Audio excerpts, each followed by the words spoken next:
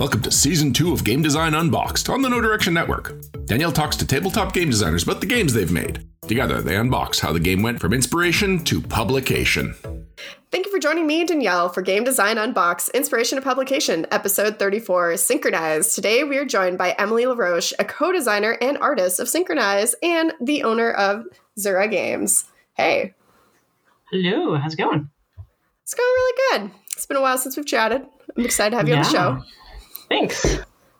So, for anyone who does not already know you like I do, how did you get into the gaming industry? It was a little bit by accident. Professionally, I'm in the video game industry. And then I was kind of taking a break when I became a parent and still wanted to be creative, but didn't have the know-how or technical savviness to do video games on my own. So I just attempted board games because I'm an artist, and designing games doesn't involve as much technical stuff, but still the problem-solving aspect, which is a big part of why I like it. Oh, that totally makes sense. So did you go to school for art then? Yes, I have a degree in animation. Oh, very cool. I thought about doing that, and I went with graphic design. Yeah, that's very hard thing to get into as well.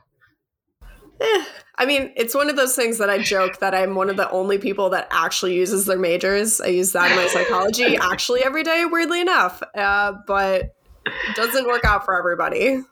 Yeah, it's a very competitive field, so that's, Yeah. Well, I mostly use it for prototyping, which I'm guessing is how you use yours most of the time. Oh, yeah, for sure. For prototyping and also for doing the final stuff. I do so much art. It's great. It's the part of why I love doing this. That is so awesome. All right. So this episode, it's about Synchronized Your Game or your co-design. Would you mind telling everybody about the game, how you play it? Sure. So Synchronized is a team versus team memory game that uses kind of like a matching element. So we came up with it just because it was a random Twitter question thing that was like, what are themes that are underrepresented? And a friend of ours said synchronized swimming. So we just, out of silliness, just were like, oh, maybe it could work like this. And you're trying to do a routine and stuff. And we're like, that sounds like a cool idea. Let's see if we can develop it. And we did. So that's how it came about. But it's really fun. And I think the biggest challenge was how to make a memory game that's not gonna turn off people too much because of the memory aspect. And we came up with this cool way of using the team as kind of a balance where even if you're really good or really bad at memorizing, you still have an even chance because everybody's in on it. And it's this really cool teamwork exercise. Okay. Could you walk us through how you play exactly then? So each round, there's 4 rounds. In each round, you lay out a routine of, I think, average 7 poses to start with. And you memorize the sequence of poses as a team, both teams simultaneously. And the first team that has it memorized grabs a whistle token to end the time, and both teams flip their cards face down. Then you have an identical deck dealt out to your team. You look at those cards and you just match them face down with where they're supposed to be in the routine.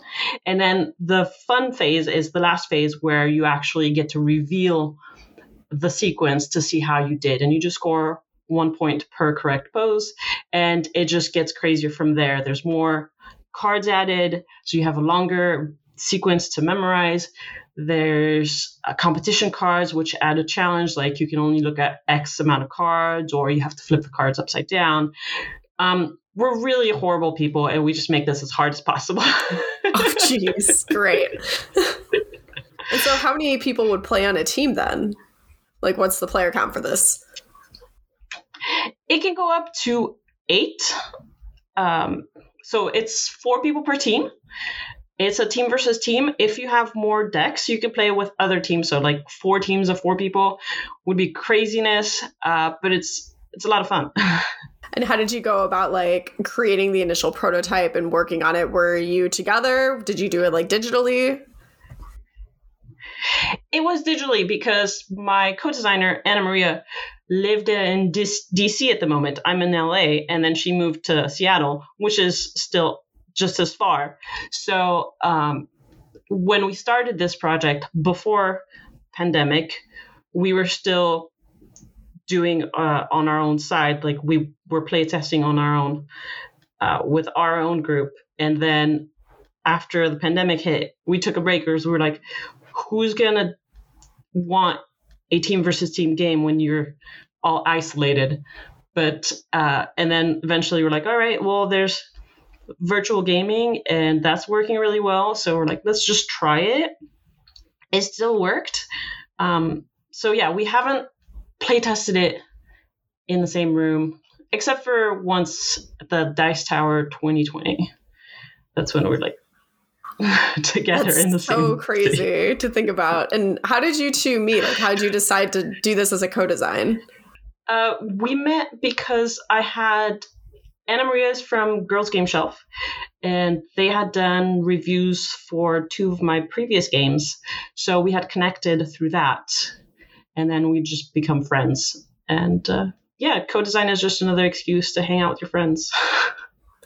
You're not wrong. I've definitely gotten stuck on a design and been like, hey, you want to help co-design this? Where it's like, it helps us get out of a rut, but also it gives me time to hang out with you. Exactly. That's so funny. So then with like playtesting and developing, like how much did it change through playtesting, the design? Quite a lot.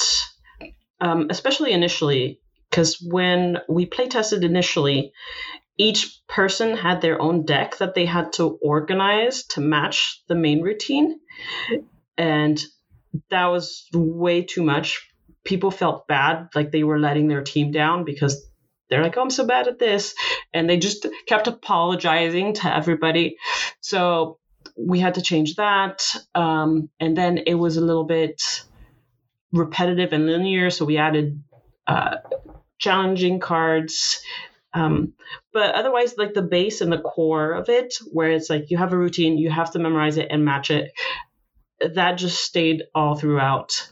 That's so interesting. And part of me, when I remember when your guys' game was on Kickstarter, I remember watching the video and I was just thinking like, man, I just kept trying to guess. I'm like, oh, I think they got that right, I think they didn't get that right. And I was like, I wonder if did you ever test like an element of, I don't know, like throw a medal or like some little token next to each one, like as the opposite team guessing like if they actually did it right or not?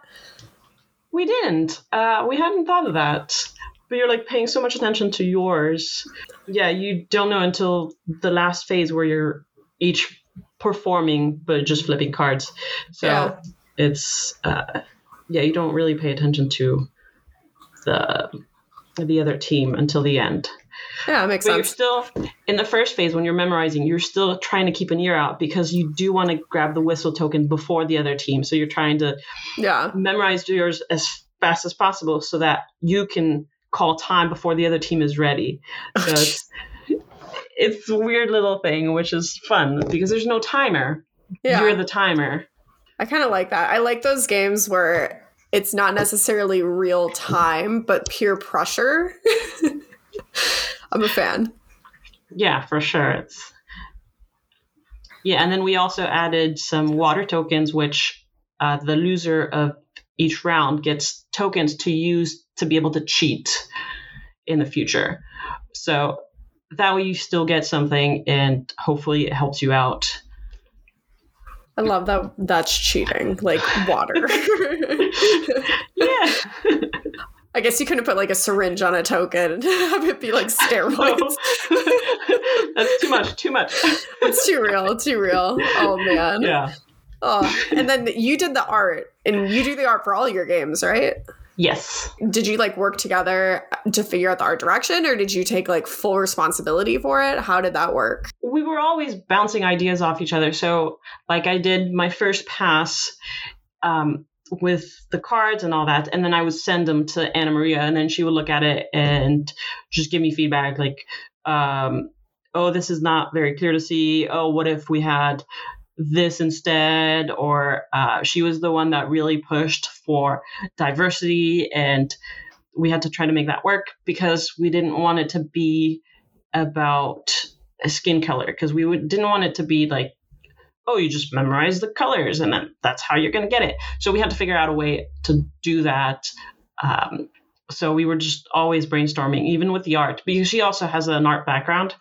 So she was able to give a lot of feedback on that.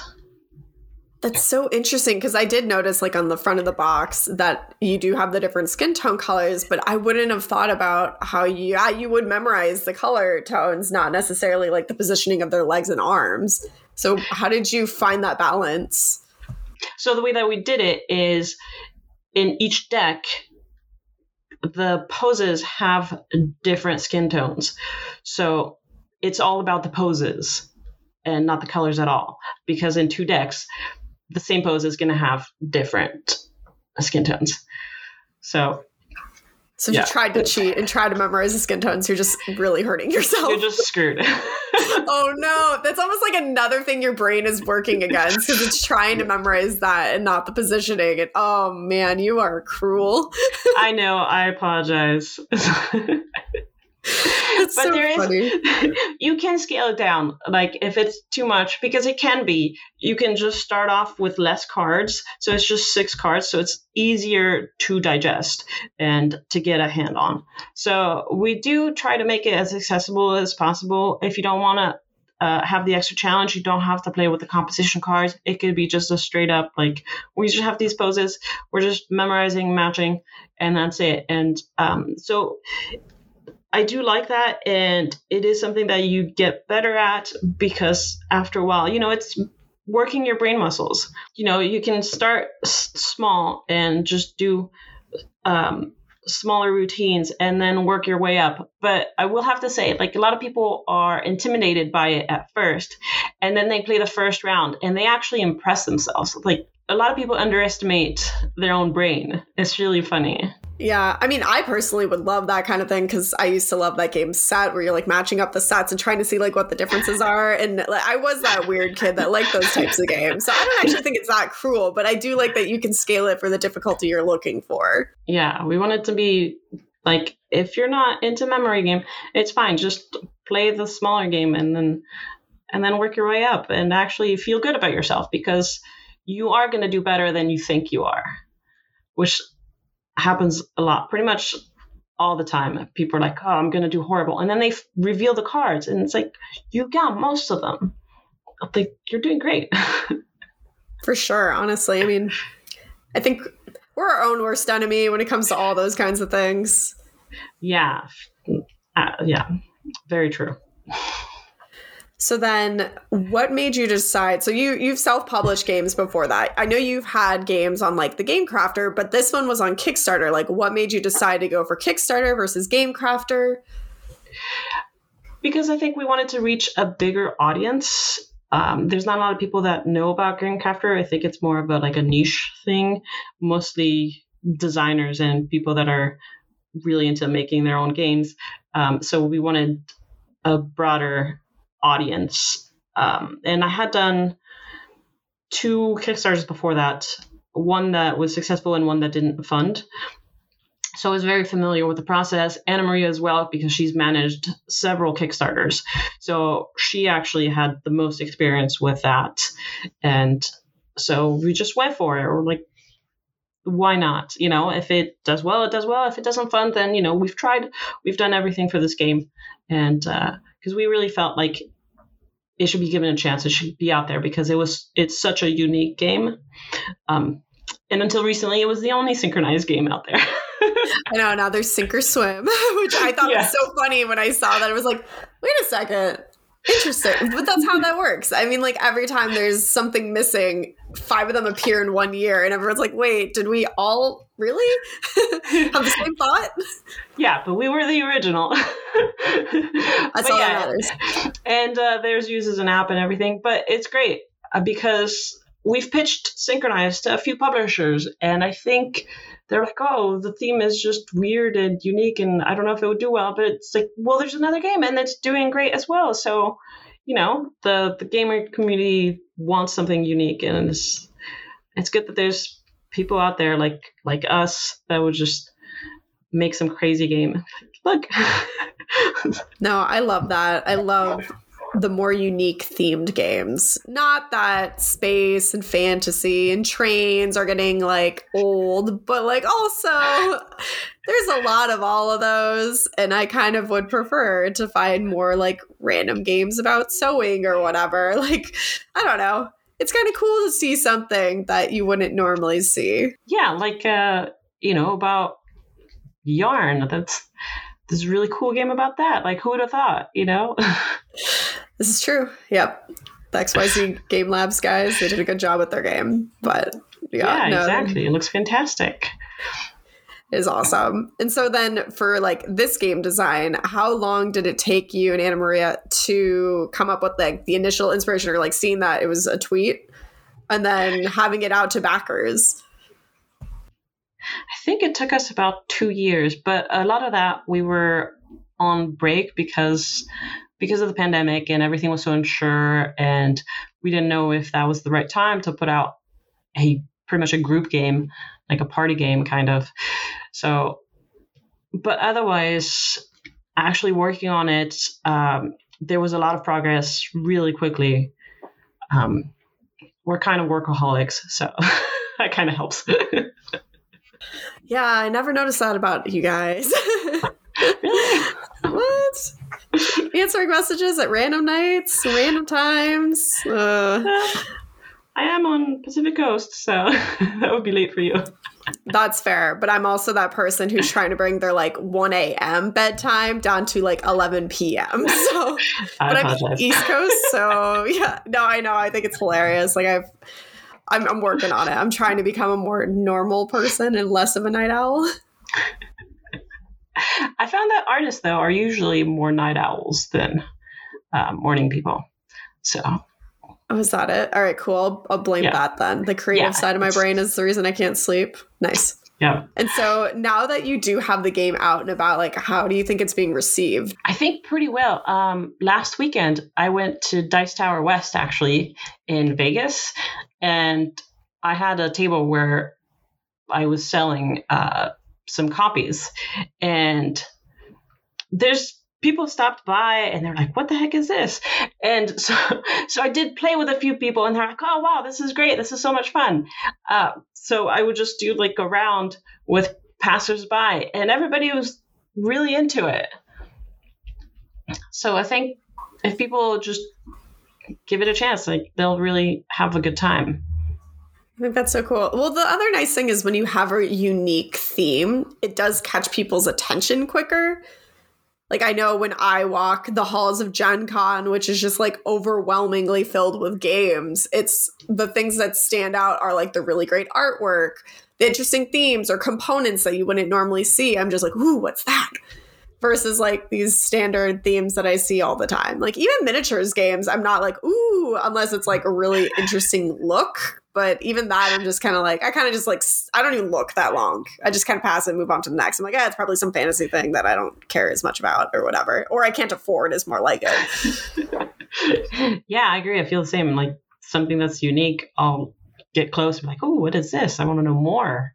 That's awesome. And so in the journey, do you like, what was your favorite experience and what was your least favorite experience?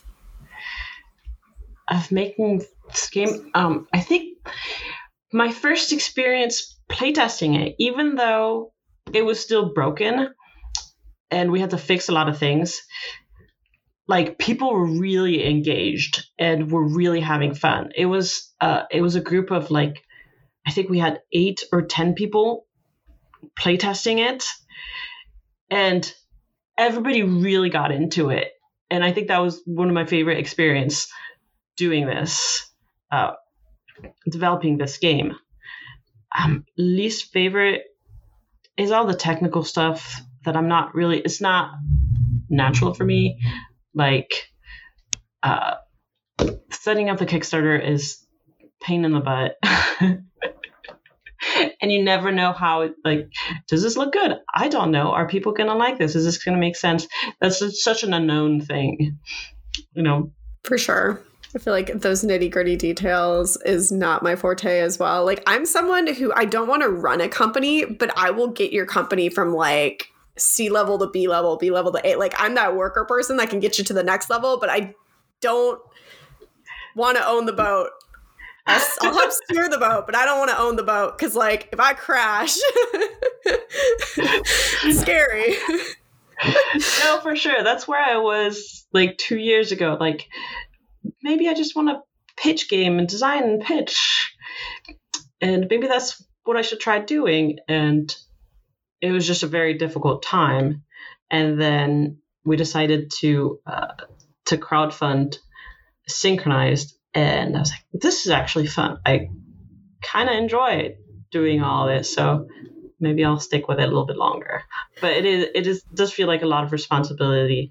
And that's why having a co-designer is kind of like a relief, because not all the decisions were on me, you know? For sure. And so do you think you're going to have more games coming to Kickstarter then in the future? Like, anything we should be looking out for? Probably. Probably. Very mysterious. I'm trying to get a line of games ready to crowdfund. But I was going to crowdfund one of my other games, but then I kind of pitched it like a last ditch effort to pitch it to publishers, and they played it and they really like it. So we'll see what happens. If not, I will definitely crowdfund it myself because it's a really fun game. So, is it one that I've play tested before? The art game? Is there plant games or art games? Like art. Then yes. Okay, I've play tested this game. All right, cool. Well, I hope that ends up being published in one way or another. It will. I promise you that. Yeah, it'll be published. Very cool. Very cool. We need more art games in the world, especially good ones, because no offense, like, it's pretty 50-50 on the art games. Like, a lot of them aren't great. I think they're very, oh gosh, how to say this? They're good, but they're like either really long, which is great if you like that. You know, they're very like gamery games. So what I tried to do with this one, with Artish is the title of it, is to make something that's really accessible, short.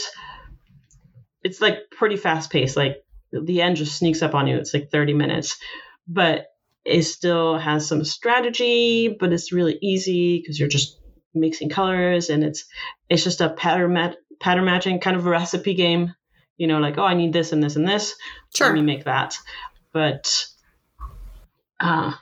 it's actually pretty engaging, and it has a couple of mechanics that give you extra decisions, which people really love. Like, I played it, I think, 5 times last weekend at Dice Tower, and everybody had a great time and really enjoyed it. So it was really encouraging to have like a positive reception. Yeah. I'm so jealous. I really wanted to go to that Dice Tower. And I was like, oh, all my friends are going. My friend's celebrating his birthday there. And I was like, darn it.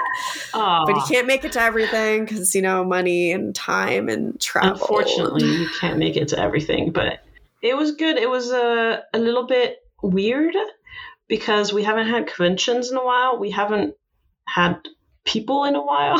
So it's just getting used to that, like being around other people in social situations, being around crowds. It was exhausting, like really quickly.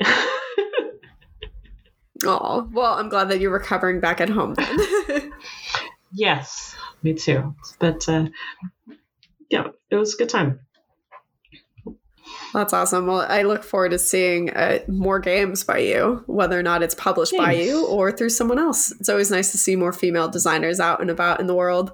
It's really awesome to see what new voices, different voices come up with, and just like the fresh ideas that are just so unique from everything else. 100% agree. And so if you could offer one piece of advice to a designer, what would it be? Like, what would help them on their journey? Or talk to yourself in the past, whatever you think. I would say just go for it. Like, there's so much hesitating, like, oh, should I do it like this? Or what if it's not good? Just do it. Like, make the prototype, get in front of people, just play test it. And you're going to see where it needs help, where there's fun. But you just got to take that first step and just don't second guess yourself. Just go for it, you know. And it's okay if it doesn't work. It's supposed to not work. Just fix it afterwards, but you got to just get it out there first. That's so funny. My advice is typically just do it. And, just you know, like the Nike commercial, just do it. I think it's solid advice because, like, you're not going to know what's going to happen until you freaking do it. So yeah, exactly. There's so many on some of the design groups. There's so many people like, oh, I have this idea, but I don't know if this is going to work or whatnot. It's just, you're not going to know until you make it a thing and then test it. So maybe it's not going to work. Maybe it will. You don't know. So just make it and test it, and then you'll figure it out. It's a whole process, right? For sure. So just start the process. I completely agree because, no offense, if you have an amazing idea, if you don't carry out the idea, it's kind of not worth much. Like, you might have the best idea in the world, but if you don't do anything with it and you don't find someone to do something with it, it's just an idea. It's nothing. It's air. It's words. Exactly. And everything works so great in your head. Oh, yeah, that's true. And then when you put it on paper, you test it out. It's not so great. There are very few games I've made that was like not, oh God. If I could actually make a game that wasn't broken to begin with or like janky, that'd be great. And that's why that first playtest with Synchronize was so much fun and so encouraging, because right from the get-go, the fun was there. Right, we managed to already capture the fun from the get-go. So that just gave us drive to keep going with it, even though it was broken. That is important. I feel like that's one of those questions in playtesting. Like, did you enjoy yourself? Was it fun? And it's a question that like somebody who didn't pre-plan their questions will probably ask, but it's important. Like, you don't want to spend an hour or even 30 minutes playing a game that's not fun. Yeah, exactly. There's a couple questions that experienced designers say to ask. It's like, did you have fun? And would you play it again? Unfortunately, with the Synchronize, asking if you want to play it again is like a bad idea because your brain is so dead afterwards. That you're like, oh, geez. No, please. Please, let's watch some cartoons. Yeah. Oh, man. So would you start your game? I do have to share. Huh? I was like, with that, then it's like, do you start your game night with Synchronize? Or is that like, yeah, I feel like you don't end your game night with that. Or is it like an in-between games game? I think it's a good way to end your game night with Synchronize because everybody's so, like hilarious. And it's like, yeah, it makes it even more fun. Nice. I was going to say, one of my favorite things about that we did for Synchronize, though, I don't know if you've seen it, but we actually use the box as the scoreboard. Oh, yeah, which I think is really actually neat. No, I love dual purpose. So to keep score, instead of having score pads or whatever, what we did is you take the bottom of the box and you prop it up into the lid, and there's the scoreboard on the bottom that will just peek out and it'll look like a pool, and there's a marker and you just put in your points there. So it looks like an actual scoreboard. And I think that's one of my favorite things about the game. It's a cool way to use the box and it looks really cool on the table. I feel like table presence is so important, but yeah, no, like dual purpose materials, that's really awesome. Yeah. Well, sweet. And then for our parting question, if you could be the designer of any game that's like currently out on the market that you didn't design, what game would you choose and why? I would say Startups by Oink Games, because it's one of my favorite games. It's pretty much a card game. It's like a stock card game, but it's so elegant and simple.